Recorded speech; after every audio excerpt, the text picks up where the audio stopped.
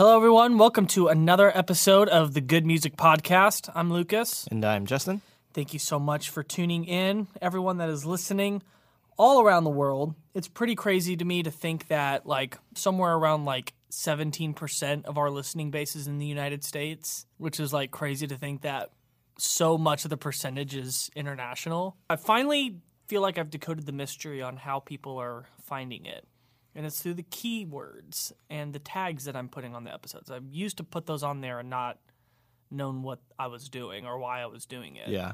But now I'm figuring out the key words that I'm putting in. You mean for when people are searching for a podcast? Yeah. Gotcha. They can just, if they search that, then it'll come up. So that pretty much showed me why people are finding it in random locations. So now, typically, since we've started the podcast, you've given us an update on some statistics. Yes. So we have now crossed the 4,000 listen mark, which another big milestone. It's just at this point, it's almost like we're adding 1,000 just about every 2 weeks. Man, that's pretty good. Yeah, it is pretty good.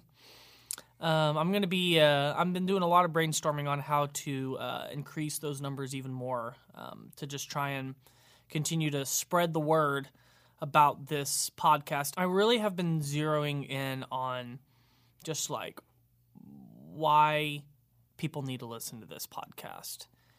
And for me, it's all about completing the puzzle. Every band is a piece. Some pieces are more important than others. Some pieces have a more important part of the picture. Others are kind of those when you do a puzzle and there's the section that you always do last where it's just the blue sky. Yeah. Because you do all the colors first. There's some artists that are like that, but there's still an important piece that help complete the entire picture. And so if you have any kind of love for music, or you have just a desire to know how everything fits together, then this is the podcast for you. To not just talk about why we think an artist is cool, but to really see where do they fit in the grand story of music.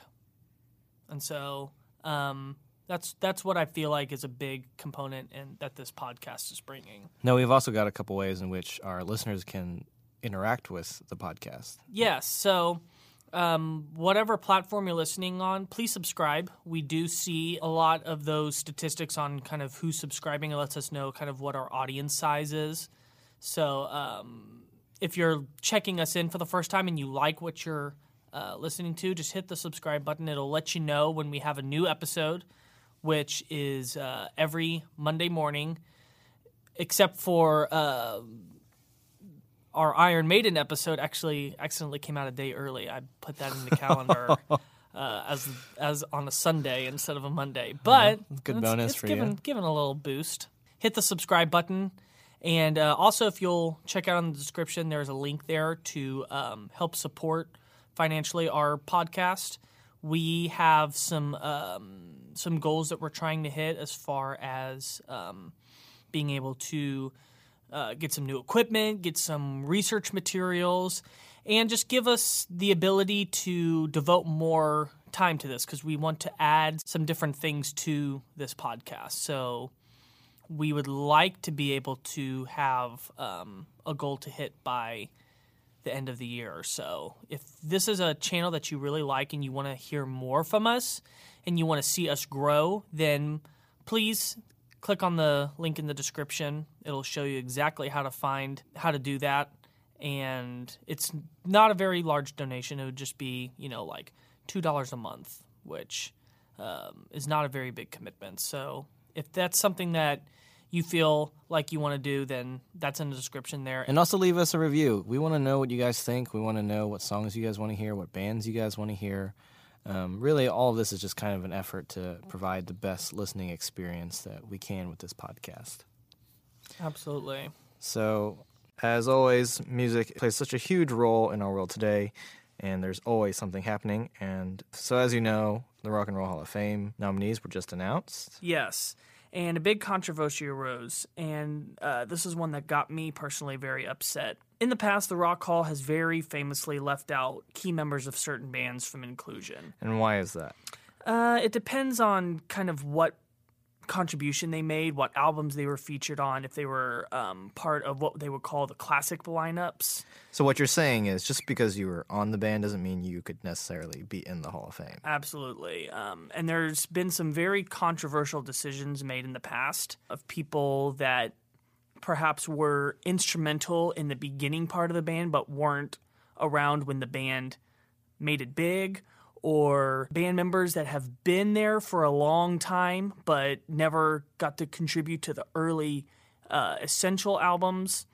And so in some instances, this makes sense because you can't always get to be, in the band. Like if, let's say, you've been with a band for the last 10 years that had a 40-year career. Yeah, you've dedicated a good part of your life to the band, but you did not do anything that merited you being in the Hall of Fame. So in this instance, what were you up in arms at? So in this case, with Motorhead's nomination, there were two key members that were left off of the ballot, and that was guitarist Phil Campbell and drummer Mikkey Dee. And so why is this such a big deal? Motorhead has always been a power trio, and there's only been one constant member being in the band, and that's bassist and lead singer Lemmy Kilmister. Lemmy passed away at the end of 2015, and when that happened, the band passed away with him. Motorhead doesn't exist anymore because he was Motorhead. Of course, Lemmy was nominated along with the two other founding members, which was Fast Eddie Clarke, who's the guitar player, and Phil Filthy Animal Taylor, who was the drummer. What a name. Yes. They made some of the most important albums of Motorhead's career, including Overkill, Bomber, and Ace of Spades. But Clarke left the band in 1982 after the album Iron Fist. And Phil Campbell joined in 1984 and was in the band for 31 years, all the way up until Lemmy's death in 2015. Wow. And then Mikkey Dee joined as a drummer in 92, and he also stayed with the band until 2015. So, besides Lemmy, Dee and Campbell were the band's longest tenured members, and they were part of some of Motorhead's best 80s and 90s albums.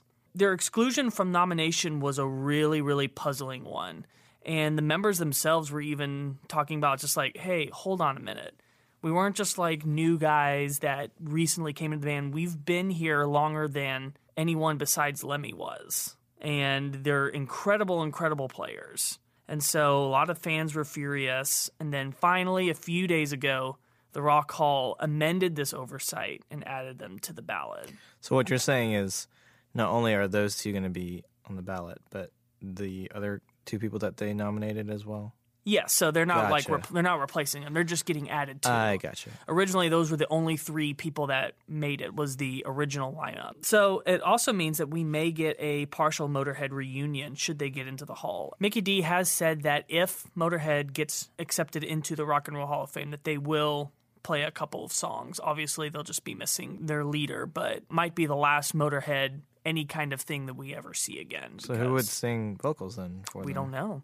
A lot of times in these situations where a key member has passed away, some other musician, a lot of times the person who inducts them in will come up and play with them, but they haven't announced who that'd be. Obviously, they won't announce it until it's official that Motorhead does get in, which I think that they have a very good chance to. Okay. Well, in case you guys missed it on our last episode, Lucas actually gave what he thought were going to be the nominees. Yes, I did. So check out that episode. It was our episode on Slayer. Listen to that episode and you'll get to hear my picks on who I think is going to get in. And we'll see how close I am by the time that comes around. And I did find out that it is in January. Okay. So I think it's January. January 2020 is when we'll find out. They didn't give us a specific day, but normally it's in December, which is a little surprising. We're going to have to wait a little bit longer. I already want to know who's going to get in. All right. That takes us into our band for this week. Probably one of the most legendary prog rock bands. I wouldn't even call them a prog rock band. Okay. I'll explain why a little bit later. Definitely a very big influence on prog. Sure. But they don't quite carry the hallmarks of a prog band. But absolutely one of the most legendary bands of all time. And that band is The Who. The Who, another British band. Oh, yeah. Part of the original British invasion. Interesting. Yeah. So they came pretty soon after the Beatles did. About a year after. So they were part of that. They were really kind of the last ones to jump over before the British invasion was kind of cemented as who came over. They were kind of among the last ones to jump on over. Now, I'm sure most people around would probably know The Who, but who exactly is The Who? So there haven't been just 4 members, but there's really only 4 members of The Who. You've got your 4 key members, and all 4 of these are among the most legendary to ever be at their craft. You've got Pete Townsend, who was their guitar player. He also was the one that programmed all of the keyboards and synths and pianos that you would hear throughout The Who's music. And he was their primary songwriter. Pete Townsend is a gigantic figure in rock and roll music. He was kind of the first guitar player to really make it a show.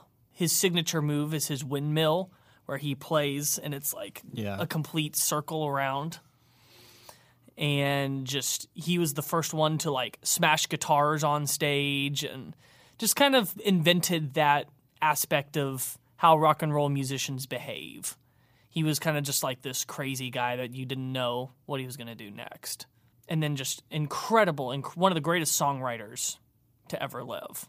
He sang too a little bit, didn't he? Yeah, he also did some lead vocals here and there. Well, when we talk about the songs, I'll pick out what parts that he contributes. Next, we have Roger Daltrey, who is the lead singer. Right. Now, he actually does not play an instrument in the band. So he is primarily he stands up on the stage with his microphone. But man, does he use that microphone. Just like Pete Townsend has a signature move, Roger Daltrey has a signature move with his microphone. So he's got a corded microphone, and he takes it and he swings it around like a lasso and just does all of these crazy tricks and always is able to throw it up in the air and catch it. And it's just amazing that he never completely clonks himself in the head or hits someone else, which I'm sure he has, but we never see it. Of course. But yeah, he definitely makes up for not having an instrument. He definitely gets as much as he can out of his microphone. Incredible vocalist. And among the first rock and roll singers to really add that grit to their singing. And so he was very much a pioneering vocalist in that aspect. And then we have John Entwistle on the bass, one of the greatest bass players to ever live. I mean, seriously. He's someone that I never heard about before until about a couple years ago. And then I started coming across all these articles and best of lists, and they always featured John Entwistle. I was just never really noticed some crazy bass playing from him. But then I went back and listened, and man, that guy just kicks the crap out of the bass. And he is the one stoic member of the band. When he's on stage, he pretty much just stays completely still and just has this vacant look on his face. Just kind of he's the calm amongst the storm that is The Who. And he does contribute lead vocals sparingly, not very often, but he would at times. And when I really realized the extent of his skill and his contributions, just was oh man, John Entwistle was completely integral to what The Who were. And who do we have on the drums? Keith Moon. Moon the Loon. Keith Moon is a legend unto his own. I would say he's one of the few rock and roll drummers that could legitimately take the crown of greatest rock and roll drummer of all time. He is a force behind the kit. He has a very, very loose style. He is not known for a big thundering sound, but just the fact that the number of fills that he uses and his insane playing, and he's always like making these crazy faces while he plays, and putting explosives in his drum kit to go off at the end of the show.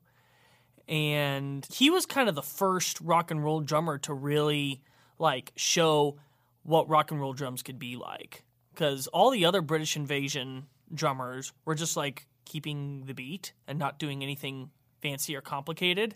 And immediately from the get-go, Keith Moon was just pounding away and playing all these crazy fills and kind of like started a whole new wave of rock and roll drumming. He was kind of the first to show that drums isn't just a background instrument. It's a lead instrument that commands attention in the way that jazz drummers had already been doing, but kind of took that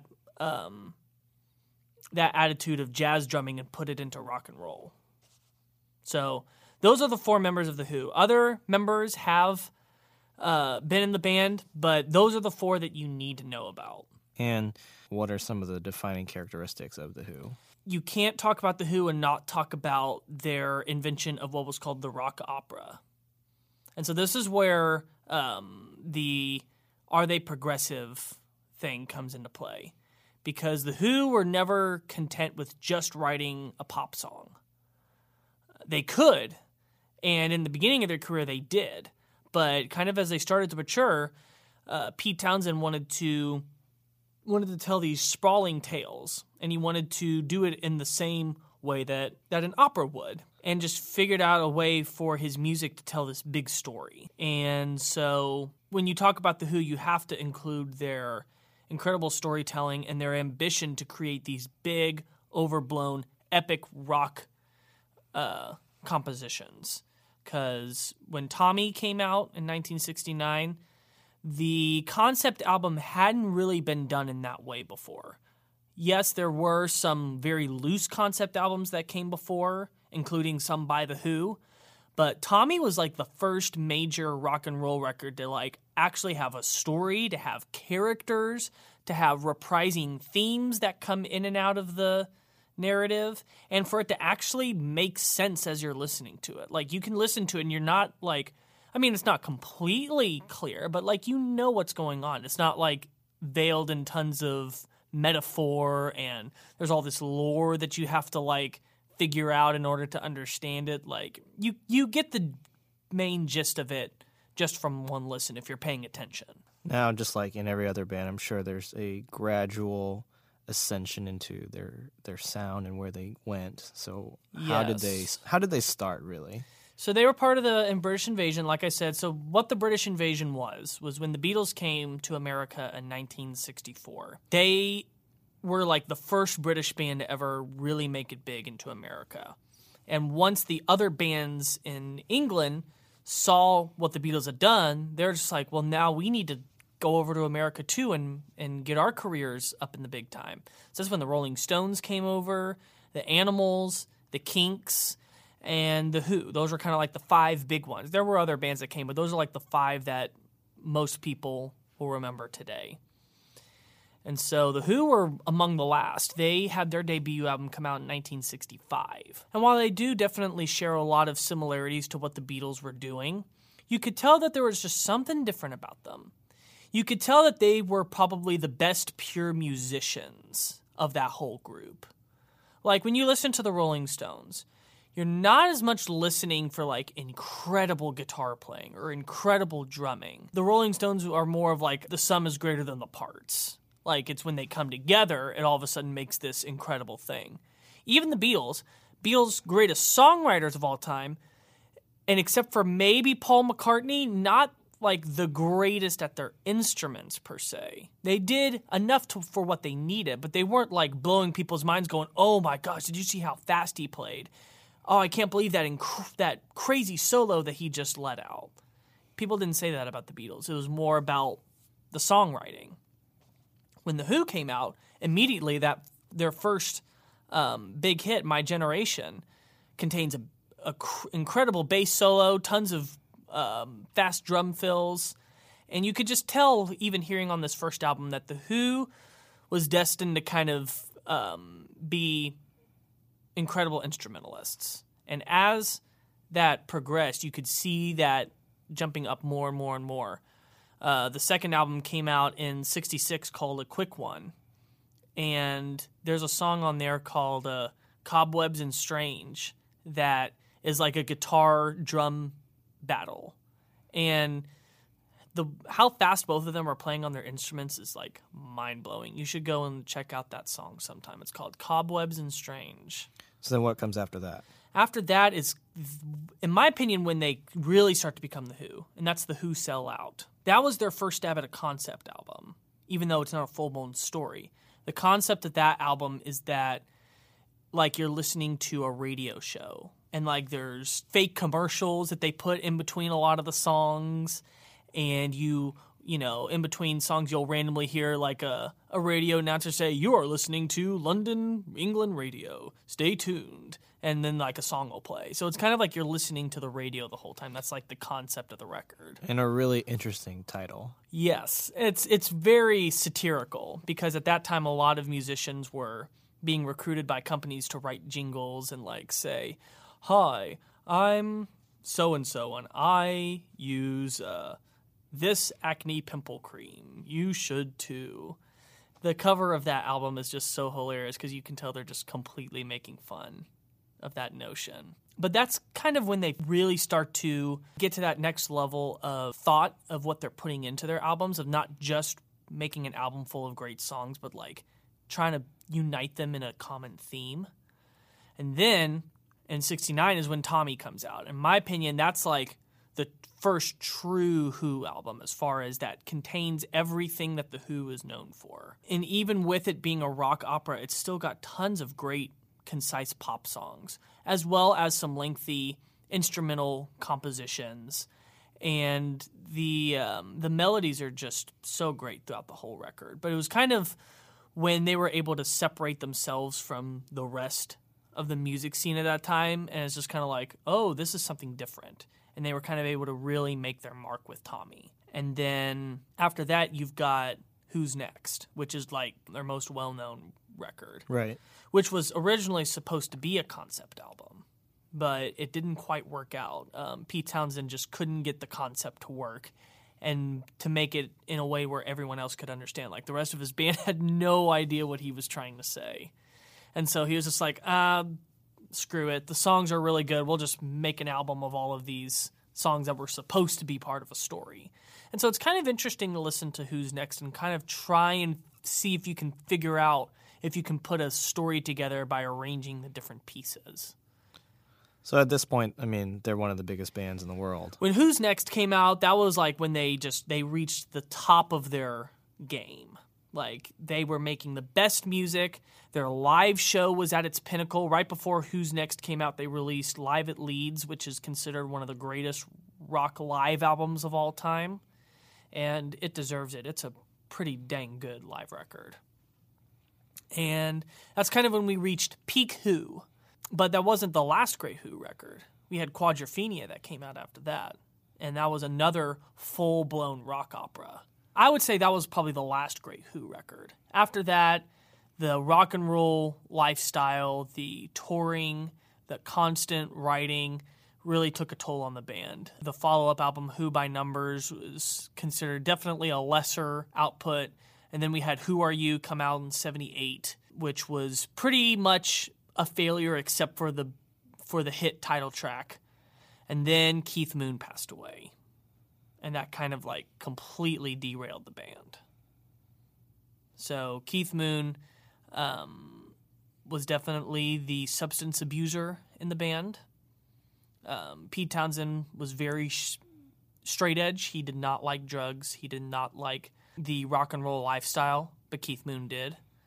And he actually died while trying to get sober on his own. And he died during that detox process because he didn't give himself the right dosage of the medication he was supposed to. He gave himself too much and it killed him. And so once that happened, the Who were never the same. They released a couple more albums after that with a new drummer, but it was just kind of like, the Who's done at this point. And then John Entwistle passed away in the early 2000s. And so now we've only got two members left, Pete Townsend and Roger Daltrey, who are still out on tour right now. As The Who. As The Who. Crazy. And they say they've even got a new album that's about to come out. The first one since like 2006. Man. So props to them. I hope it's good. In my opinion, the main period you want to look at for The Who is from The Who Sell Out all the way to Quadrophenia. That's kind of like prime Who right there, those 4 records. And that's what compromises our list. For the most part, yeah. With one outlier. Okay. Well, we're going to take a quick break, and when we get back, we're going to get into our list of songs of the legendary The Who. Stay tuned. When you need mealtime inspiration, it's worth shopping Kroger, where you'll find over 30,000 mouth-watering choices that excite your inner foodie. And no matter what tasty choice you make, you'll enjoy our everyday low prices, plus extra ways to save, like digital coupons worth over $600 each week. You can also save up to $1 off per gallon at the pump with fuel points. More savings and more inspiring flavors make shopping Kroger worth it every time. Kroger, fresh for everyone. Fuel restrictions apply.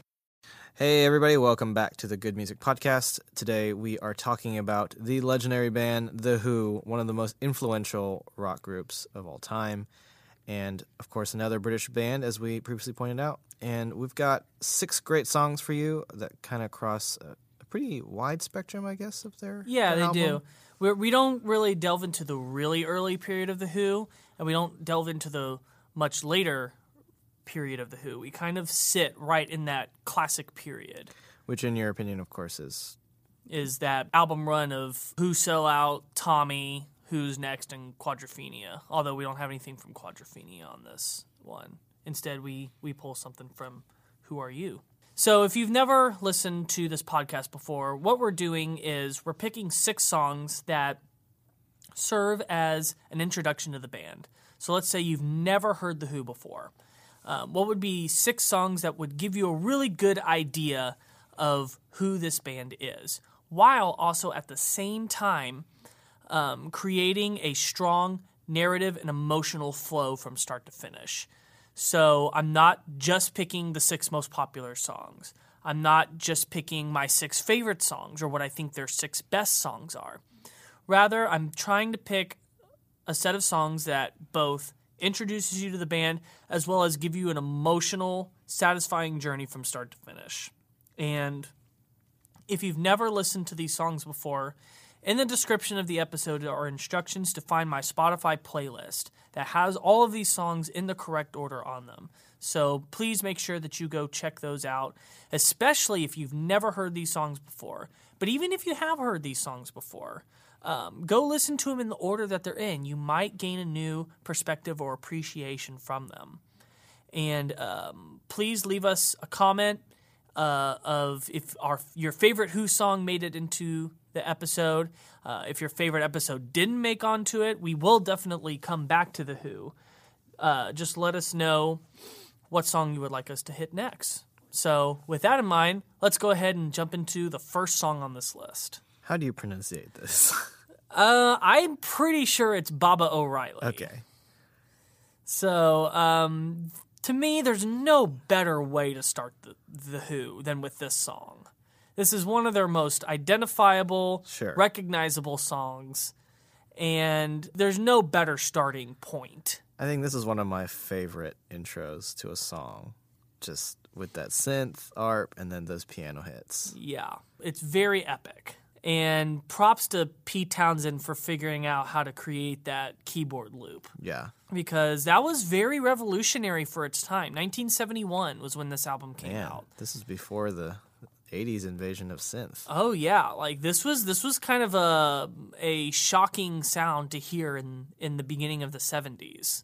So he definitely was ahead of his time in kind of coming up with these ideas with synths and keyboards. I wonder how they played this live with that. So that was another thing they really pioneered, was playing along with a tape. Interesting. So they actually said that they hated it because it meant that they had to stay very rigid to the tempo. And Keith Moon had to have big can earphones on so that way he could hear what was happening, and that was not happening back in those days. Like, other bands were not doing that. Other bands were not coming up with music that needed it, or the band that was coming up with music that did that would have been the Beatles, weren't playing live at that time. They had already broken up definitely by 71, but even in the late 60s when they were making all of their really experimental music, they were not concerned about having to play live. Yeah. The Who are known as a live band. So when a song that very prominently features synths like that becomes a big hit, you got to play it live. And so they definitely paved the way by making a lot of mistakes. They said that tape machine had some kind of error happen to it just about every night. But then they kind of figured out how to correctly use it over time. That's so crazy how you and I are both musicians and we're both used to playing with tracks. Just how the progression of that has changed. I mean, still similar issues to face, like, the drummer has to wear a pair of headphones. I mean, now we have in-ears. And it's so crazy to me, like, that's how it was done. Yeah. And they called it tape. Yeah, like it was the actual tape from the studio. Right. Like it was the master tape that you just put. I mean, I'm pretty sure that's what it was, because you didn't have the way to you didn't just hit play and a digital version of it would start playing. Right. You had to worry about a tape machine behaving correctly. And I wonder how that was routed, because the audio guy had to have a feed, but then the band also had to have had a feed. Just so interesting how how people did it back then. Because now it's just, now it's kind of easy, really. You just plug this in here, plug this in there, and okay, we're good to go. Yeah. Yeah, it's they definitely had to think creative whenever they were talking about putting on these songs live. Also, what a great vocal performance. Yes. So obviously this was meant to be a chapter of a larger story. Whether or not this would have been the first song, if this was the concept album or not, I'm not sure, but it doesn't matter. What a great intro song. And yeah, Roger Daltrey just completely kills it on this song.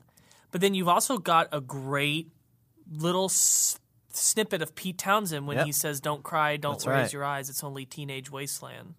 Speaking of, there is a legion of people out in the world that think this song is named Teenage Wasteland. Interesting. And it's not true. Like, there's so many people that I've seen over the years that are like, I've never heard of the song Bubba O'Reilly. And then they play it and they go, wait, this is Teenage Wasteland. Like, no, that's not what it's called, even though that's the word that they say over and over again. Well, I think the song is about teenagers just being drugged out of their mind, right? Yeah, I mean, when you remove it from the story that it was supposed to be in, that it's kind of like about the perspective of someone that's finally come out of their teenage years and they're seeing what the teenagers are now, because again, Pete Townsend was very anti-drugs. And so he's not commenting on them being wasted as a good thing. He's, he was very much against, people being wasted. Well, speaking of stories, this gets us into our next song from The Who, and that is Pinball Wizard. Pinball Wizard. One of the strangest songs to become a hit as far as topics are concerned. I mean, is this song really about a pinball champion? Yeah. So the story of Tommy, kind of the story that's told through the whole thing, is that you've got this boy named Tommy who experiences a very traumatic event early in his life. And his mother constantly tells him, you never saw what happened, you never heard what happened, and you'll never talk about what happened.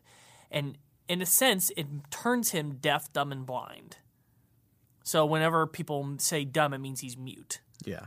And so the whole thing is that he is that way because of, from trauma, not because he had any kind of degenerative disease that made him that way. But so he lives his entire life through touch and through vibration, what he calls vibration land. And everyone in his life is cruel to him. And pinball is kind of like the one thing he goes to as like an escape from all of the terrible stuff that's going on in his life. He just goes off into the corner and just plays pinball and just can feel where the ball is on the vibrations of the machine. I wonder if that kind of explains just the pace of the way that, especially the acoustic guitar comes in, and just how that kind of carries through the song. Yeah, it's a really great demonstration of Pete Townshend's incredible guitar playing. Yeah, for sure. No one was really playing guitar like that at that time. And it comes like panned in like when it starts. Uh-huh. Which is really interesting. Yeah, and then you got that electric guitar come in the other side. And yeah. So this song was actually not meant to be part of the album. It was a last-minute addition. Classic. Oh, yeah. We talk about that all the time on this podcast. And it ends up becoming the biggest hit on the album and one of the biggest hits of their career. And whenever I was younger and I played video games all the time, my mom used to call me the Pinball Wizard. And I hadn't heard that song. And so I'd be like, what does that mean? She was like, it's from an old song. Yeah. And then I finally heard the song and was just like, oh, that's what she's talking about. Did you ever tell your mom that you finally realized what she was talking about? I think so, because I remember it was the time when I finally first heard it was on the Rock Band 2 game. I remember I was telling my mom all the songs, and I was just like, oh, and Pinball Wizard is on it. And she laughed about that. Well, this song also has some great gang vocals. Yeah. And a lot of great back and forth from Yes. Pete and Roger. On the, how do you think he does? I don't know. Yeah. Yeah, I love kind of like that back and forth, that almost narrative structure of this song. It definitely makes it, if you're really listening to the lyrics, it definitely makes it really interesting. Yeah, and it's from the perspective of someone that wishes that he was as good as Tommy. Like, he's saying, I used to be the pinball champion, but I just gave my pinball crown to him. And like he's saying he broke my favorite table. His disciples lead him in, and he just does the rest. He's got crazy flipper fingers, never seen him fall. That deaf, dumb, and blind kid sure plays a mean pinball. Some great writing right there. Oh yeah, Pete Townsend again, one of the great writers of all time. All right, that gets us into our next song, I Can See for Miles. I Can See for Miles. So this is off of the Who Sell Out. And this is the oldest that we get on this list. But I really, really love this song. This was kind of, for me, a song that just signaled where the Who were about to go. And this song's pretty heavy for that time period. Yes. In fact, there's a great story to that. So at the time when this album came out and this single became a huge hit for them, Rolling Stone magazine cited it as the heaviest song ever written. Let's see. At that point, this is pre-heavy metal. When did this come out? 67. So was this even before Helter Skelter? Yes. Wow. So Paul McCartney read that article and said, I could write a song heavier than that, and wrote Helter Skelter as a response to them saying that I Can See for Miles was the heaviest song ever written. Interesting. I'm so glad that you were kind of connecting those dots for me. That's so funny. So yeah, that's why Helter Skelter was written, not because Paul McCartney had something to say, but because he wanted to outdo the Who in writing the heaviest song ever made. Man, it's so funny. When I first listened to this song, like, you can really tell just, I mean, the early influence of just where metal and hard rock would eventually come from. Yeah. And it's kind of interesting that the vocals are probably the most unheavy part of it. Yeah. It's what gives it its kind of creepiness. Yeah, there's some really interesting vocal harmonies in Yeah. the song that just kind of like gives you that creep factor for sure. Mm-hmm. Like just the whole song being about, I don't think they're literally talking about a guy that has magical sight, but pretty much just kind of telling this girl, it's just like, you can't hide anything from me. I know what you're doing. Yeah. I can see what you're doing for miles. Okay, I have to talk to you about the ending of this song because what the heck? Yeah, so that's one of the fake commercials that they made for the album. Okay. So they're talking about like an exercise program. The Charles Atlas course will turn you into a beast of a man. And so it's just they did all kinds of little funny commercials. Like they do one for Heinz baked beans. That's really funny. They do one for a deodorant. Like they actually make a whole song out of it. And you think it's like a love song the whole time. And the story is this lady that's trying to, get a kiss from the man that she's been obsessed with. And she is just about to get that kiss, and then he turns away from her in disgust. And the last line is, "She should have worn Odorono." And then that's when you realize, oh, this was a commercial this whole time. I wonder how much money they made from doing this. Well, they actually kind of got in trouble with it because they used all of those without permission. Because there wasn't ever a precedent really set for that before. I guess that's true. Yeah, copyright wasn't really a thing back Yeah, then. the Who kind of made a lot of mistakes for people to learn off of in the early days, and so. But yeah, that's what the Charles Atlas thing at the end is. Gotcha. But I really love having that on the end because I feel like it actually gives a really great transition into the fourth song. Yeah, I was going to say, I think it's a great reset to get us into probably my favorite Who song of all time. Mm-hmm. Who Are You? Just with the way how, like, this guitar intro, love the gang vocals, and of course, these great drum fills throughout the whole song. Yeah. This is one of their greatest moments, which is sad because it came at like when the band was like at their lowest point.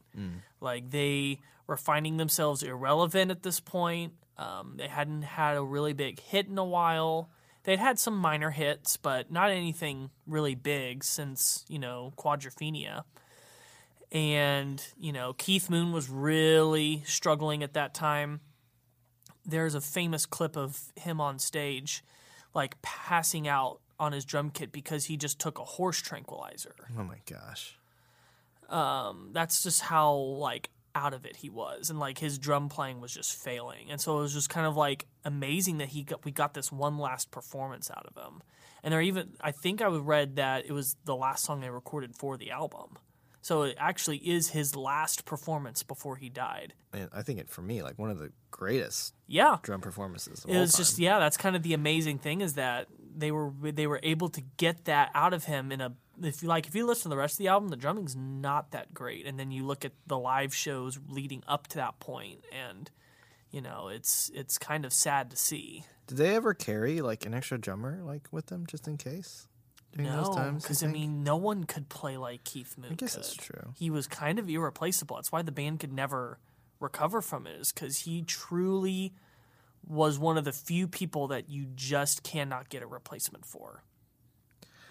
So that takes us into our fifth song, and quite a change from the rest of the songs, but Behind Blue Eyes. Yeah, so I wanted to have something that slows things down a little bit.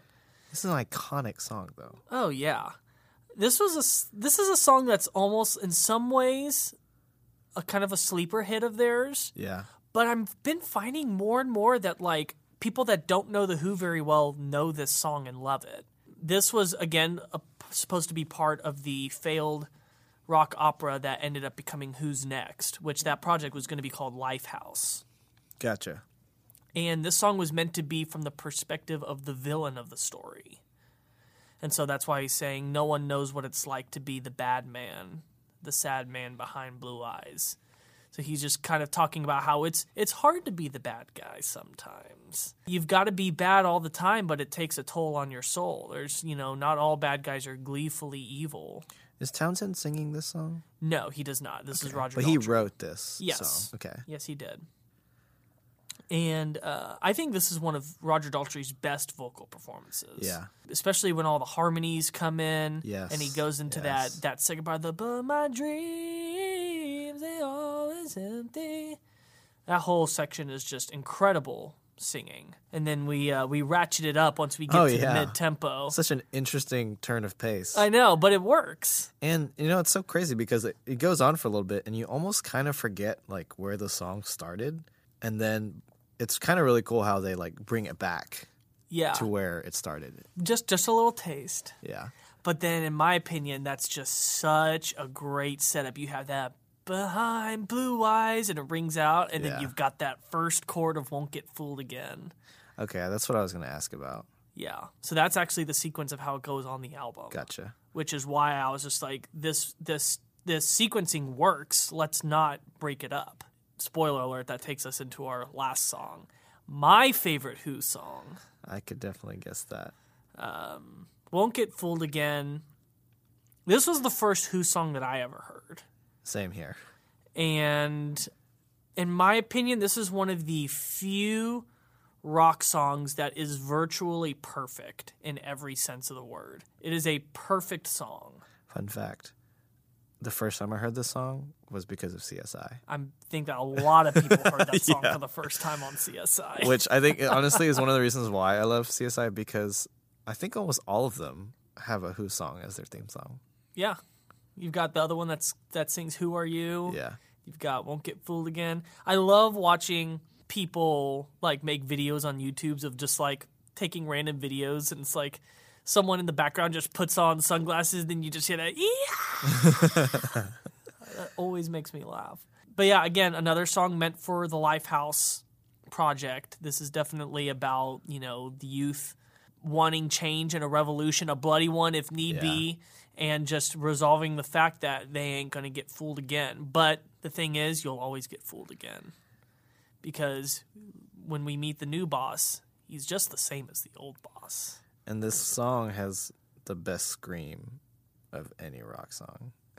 It's up there with like Dream On, and I would have to think of some others, but it's definitely one of the best. He even does two of them, but that second one at the end, whew. Man. And also I want to talk about the drums on this song. Yes, please. This is such great drum work. This probably could be the greatest drum track in classic rock history, as far as just what he did on one song. Like, if someone were to ask me, hey, I want to hear a a great classic rock song that's got some great drums in it, this is what I would put on. Yeah. Because the song is almost like one giant fill. Yeah. But yet at the same time, it doesn't feel like it's overplayed. Like, it's interesting the entire time you're listening to it. And if you've never listened to this song is a long song. Yeah, but you don't feel it. Like, the song goes and you're not bored at any point. I love the ending breakdown instrumental when it comes to the drums and just the synth. And, like, it kind of... the drum solo come in. And then it kind of just works like a reset, because then they get you back into the song. Yeah. And then, of course, the ending is so fitting. Oh, yeah. And this song has kind of like become their classic, like, final song of the night. Yeah. Like you can't end any other Who song without having Won't Get Fooled Again there, because it's just like it's the best way to end. I think what's interesting too, similar to Baba O'Reilly, just like how this song starts off with this synth, like really interesting synth. I watched a video of Pete talking about how he came up with the organ parts for this song, and about how he actually didn't like plan out before what he was going to play. He literally just started rolling the tape and was just kind of playing what he felt. That it wasn't pre-figured out. That he just kind of went with it and was just like, I don't think I could ever duplicate what I played on there, because I just was in the moment just playing whatever notes I wanted to play. Gosh. And just had like, he had a delay on it to where, like, he's not playing bup bup bup bup bup, like he can hit other notes and they kind of like echo and create that like pulsing feel. But I mean, again, and I was like, so ahead of its time. Oh yeah. You don't hear any other rock and roll songs with keyboards like that in the early 70s. No, not even close. Yeah, and the guitar playing is just legendary on this song. The bass is incredible on this song. I don't know if you know who Geddy Lee is, but he's the bass player for Rush. And Geddy is considered like one of the greatest bass players of all time. And I heard him say in an interview, the guy asked him, what's one song that you wish you could have written or played on? And he said, Won't Get Fooled Again. He's like, I wish that I could have been the bass player or the writer of that song more than any other. Yeah. And so, I mean, that's high praise right there. And that's just such a great fitting in for our list of the Who. All the energy, all the bombast and the spectacle kind of just rolls all up into one song at the end. Yeah. And a fitting end, of course, just the way how it ends, just with the hits, and then it's done. And then it's done. All right. So those are our 6 songs of the legendary band The Who. We're going to take a short break, but when we get back, we're going to talk about the bonus song and our final thoughts. Stay tuned. Another day is here, and you're ready for it. What to wear? Check. Breakfast, lunch, and dinner? Check. Planning for what's next and how to save for it? That's where Bank of America can help. For your financial to-dos, Bank of America has experts ready to help get you closer to your goals. Get started at one of our local financial centers or 24/7 in our mobile banking app. Find a location near you at bankofamerica.com/talktous. What would you like the power to do? Mobile banking requires downloading the app and is only available for select devices. Message and data rates may apply. Bank of America N.A., member FDIC. Hey everybody, welcome back to the Good Music Podcast. We are talking about the legendary band, The Who, and we just wrapped up our 6 songs. Yeah, so just as a recap, what songs we talked about were Baba O'Riley, Pinball Wizard, I Can See for Miles, Who Are You, Behind Blue Eyes, and Won't Get Fooled Again. Remember, check out the description in the episode for the Spotify playlist so you can listen to those 6 songs. But we got one more song to talk about. That's right. If you have listened to us long enough, or if this is your first time, you know that every week, or you're about to find out that every week we typically do a bonus song, and the bonus song is Let My Love Open the Door. Now, for our new listeners, Lucas, why do we have a bonus song? Because it's by Pete Townsend, the guitarist of The Who. That's a pretty easy connection. This was a pretty big hit for Pete. He didn't have a huge solo career, but this was kind of like a very bright moment in that solo career. So this song got a lot of radio play when it first came out, and gets played on classic rock radio quite often. And I feel like song is a really good showcase for, again, his production of synths. Yeah. In the decade that they finally start to be used by just about everyone. Exactly. Because this was early 80s when this came out. It's so interesting because just thinking about Pete Townsend, like this, you would think if you hadn't heard him in a while, you'd be like, surely this would sound like The Who. And this song is nothing. No. Like The Who. The only thing that you kind of connect the tissue, obviously, besides his voice, which are on a lot of The Who's songs, is you can kind of tell that the keyboard and synth lines are reminiscent of some older. Yeah. Specifically, this song heralds a lot back to the sound of Quadrophenia. When I listened to that album, I really was just like, okay, I see where he was thinking with Let My Love Open the Door. Yeah, this song is just such an 80s pop sound. And of course, fitting that the time would come to finally accept what he was offering. Yes. And it's not to say they didn't accept it before, but it was so normal at that point that he could really capitalize on it. But it's just a fun song. There's nothing complex about it. Yeah. It's just it's a simple, barely 3-minute long pop song, and his voice really suits that kind of style because he doesn't have the gruff rock voice that Roger Daltrey has. He kind of has a bit more of a smoother pop song, and that's why a lot of the times he would sing the ballads on a lot of their albums. Yeah. Because he just had that softer, higher tone to his voice. That pretty much wraps up our segment here about The Who, but before we finish, you wanted to share some final thoughts. Yeah. Well, I was hoping you would share your final thoughts.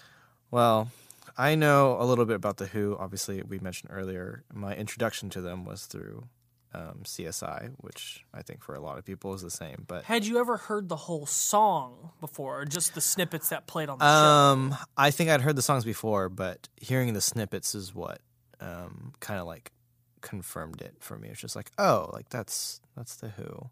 But I think overall, The Who were just such an interesting band. I think you were right when you said that the level of musicianship was just off the charts. I mean, compared to the other British Invasion bands that came with them. Mm-hmm. They were the most talented as far as playing their instruments.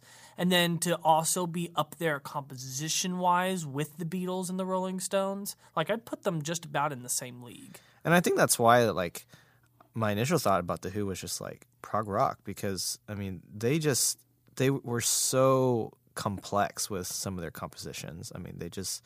They knew what they were doing. So many great transitions. Especially through the drums, and of course the guitar work was spectacular. But just, what a band to come at that that time period, and then even just to be so innovative. I mean, I think what probably a lot of people don't realize is that, you know, besides like kind of spurring on this rock opera period, I mean, they really helped pioneer a lot of characteristics of rock music. I mean, the Marshall stack, large PAs, of course, the use of the synthesizer. I mean, that was, you know, we've been saying this the whole time, like to come out in the 70s with that is unheard of. I mean, people didn't know what to do with themselves. And even just like, you know, stuff like guitar feedback and even like how they played power chords. I mean, the rhythm guitar in every The Who song stands out to me because it's like it hadn't been done before. I mean, I guess AC/DC had kind of carried with that, but I mean, The Who really kind of showcased not just the lead guitar. I mean, just from a rhythm section too, it was just really kind of, at least for me, really pleasing to listen to. Yeah, and just also creating that that wild rock and roll attitude on stage. Absolutely. The smashing of the guitars, the signature moves. No one had a signature move before The Who came Oh, wow. on. They were kind of the ones to start in, like, having things that, like, only they did. Like, you know, Pete Townsend's windmill guitar move and Roger Daltrey's microphone swinging and the shtick of them destroying their instruments every night after their performance was done. Like, you know, that was not done before them, at least not in a consistent way. So there you have it. Those are my final thoughts. Do you have anything else, Lucas? Yeah, The Who, before I started doing my homework in preparation for this episode, I obviously knew who The Who were. I knew how important they were. You can't be a credible music historian and not know about The Who, but I had never really dug deep into them. I never had, like, listened through all the albums and, you know, go and watch them live on YouTube and, like, actually see what their live act looked like. And it really hooked me in. Like, I would say I'm a much bigger Who fan now and understand them so much more having prepared for this episode. So you guys are not the only ones that are learning and deepening your appreciation for these bands. It's happening to me too. That's really the ultimate goal of this podcast, isn't it? Exactly. To either introduce you to a band that you have never heard of before, or to hopefully deepen your knowledge and your love for bands that you have heard of before.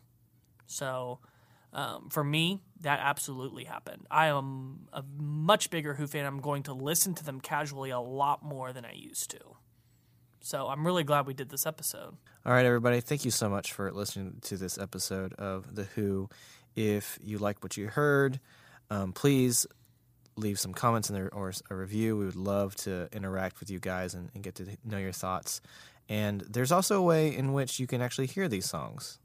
Yeah, so again, in the description of the episode are instructions to find the Spotify playlist to not only the 6 Who songs, but also the bonus song as well. And also, if you'll look in the description, there's a link to help support this channel. It'll allow us to do a lot more fun things in the future, so please do that if you like what you're listening to.